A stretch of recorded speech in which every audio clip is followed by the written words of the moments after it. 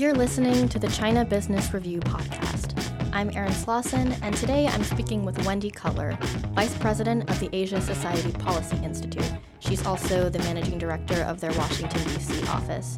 Wendy has nearly 3 decades of experience as a diplomat and negotiator in the Office of the U.S. Trade Representative. So first, I want to ask about the G20 meeting between Trump and Xi this weekend. Obviously, the United States agreed to delay the $300 billion tariff list, but there's no timeline that has been set. What are the effects of this on trade negotiations? Mm-hmm. So I think the G20 outcome is positive. I think it's a welcome development that the talks will resume and also that there will be no further tariff increases, at least for the time being. But that said, it leaves open a lot of questions, including what is the timeline for these talks? And really, is there any kind of political guidance about how they're going to work through some of the really difficult issues that prevented agreement in May when the talks broke down? So in your opinion, or from what you've heard, what are the most linchpin issues, the issues that are really holding back reaching a deal? Mm-hmm. Well, there's a handful of those issues. I think number one is just the two very different positions on what to do with the existing tariffs in place that cover $360 billion of trade. And here, the United States wants to keep some, if not all, of those tariffs in place until China demonstrates that it's going to actually implement what it's agreed to. And China wants all those tariffs lifted. And I think that's kind of a key issue that they'll need to work through. There's also discussions about whether and under what circumstances the U.S. would be able to reimpose unilateral tariffs and whether China could counter-retaliate. And finally, there's a lot of discussion about what to do with the structural issues. IPR, forced technology transfer, industrial subsidies, state-owned enterprises. Through this agreement, are these practices really being addressed? And I think there's still more work to do in that area.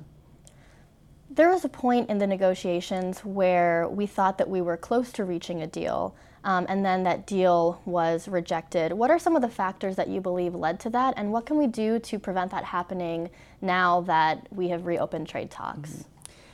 Yeah, I think part of it is what happened at the end of the negotiations in late April, early May, is that it is a phenomenon that I've experienced in all the negotiations that I've participated in, and that is when you get to the end point, it's very natural to have cold feet. When you look at the whole text, you see what you've agreed to, and you wonder if and when it's announced whether you're going to be subject to a lot of domestic criticism, that you didn't get enough here, you didn't address this concern, you didn't the agreement doesn't live up to the expectations and objectives that you set out. So I think that was part of it. I think both sides got cold feet. But also I think there was a serious miscalculation on the part of China. And I think that China really thought that Trump was all in on this deal. He was going to do it. And so there wouldn't be any consequences if, in fact, they just decided to pull back some key provisions. They did that. And, as the history books will show, the United States did view that as a real breach of trust and really walking back and reneging from what they agreed to. And so, I think that really, contributed to the negotiations going, being derailed. In terms of going back to the table, I think both sides now have learned from that experience. And I would suspect that on the Chinese part, they're going to be extremely careful about expressing whether they agree to something or they don't agree to something. I think that was part of it. There was miscommunication. I think the Chinese probably thought the door was somewhat open on all of these provisions, while the U.S. felt, no, you'd already agreed to this, and because of your agreement, we agreed to these other things. It's all a package. So I think there will be learning here. Back in April, you authored an issue paper called Strength in Numbers, where you went through some examples of how the United States could work with our allies in negotiating with China instead of simply relying on bilateral negotiations. Can you talk about some of those examples today? Sure. And the purpose of the paper was to really provide concrete examples of how we could do a much better job, not only working with our allies, but also other countries that share our concerns. And maybe they don't share our concerns on every issue with respect to China, but maybe on specific issues. So we put forward a number of suggestions, including using international economic organizations more effectively. So for example, we have the APEC meeting coming up in November in Chile. China has an FTA with Chile, it has an FTA with the US. It's kind of viewed as kind of an honest broker between the two countries.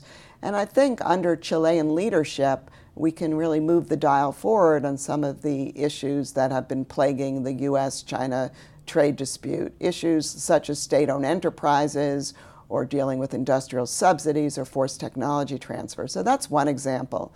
Another example is just establishing what I would call ad hoc coalitions, groups of countries that have similar concerns on specific issues.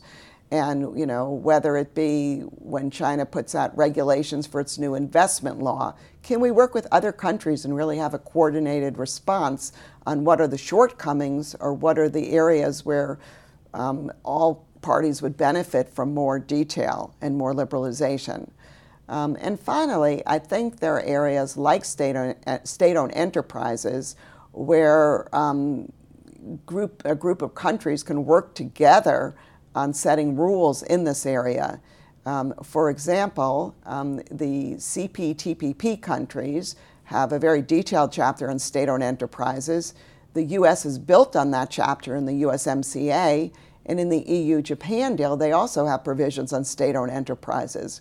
So that's a pretty hefty kind of group of countries that have already agreed to disciplines in these areas. So I would put that forward as really one area that's almost ripe for what I would call a plurilateral agreement among a small group of countries, but which over time then could be expanded to other countries and ideally over time to China as well. How could the U.S. be using the WTO in a more productive way to address trade issues with China? Yeah, I think the WTO does offer some opportunities for trying to address the Chinese issues pertaining to state-led economies. So, for example, we could be working with other countries to put forward dispute settlement cases where not just the U.S. is bringing the case, but other countries as well. We could also push for more rule-making, more transparency in the areas where Chinese practices aren't addressed fully or even at all. But I would caution everyone with respect to their expectations on a WTO solution, and that is that with 164 countries, the WTO's track record for negotiation, frankly, is pretty weak. And so that's why I've really come to the view that plurilaterals and working with a subset of WTO countries is really the way to move forward in these areas. I think it's worth to try, but we're already seeing, for example, in areas that require a consensus, even fish subsidies, which should be a very kind of simple issue, just a lot of kind of back and forth and countries trying to water down those obligations. No pun intended. Yeah. Thank you. The China Business Review podcast is a production of the U.S.-China Business Council. You can learn more on our website, uschina.org. This podcast is also a companion to our digital magazine, which you can find at chinabusinessreview.com. Our music is by Ryan Anderson. If you like the show, please leave us a rating and review wherever you listen. Thanks for listening, and we'll be back next week.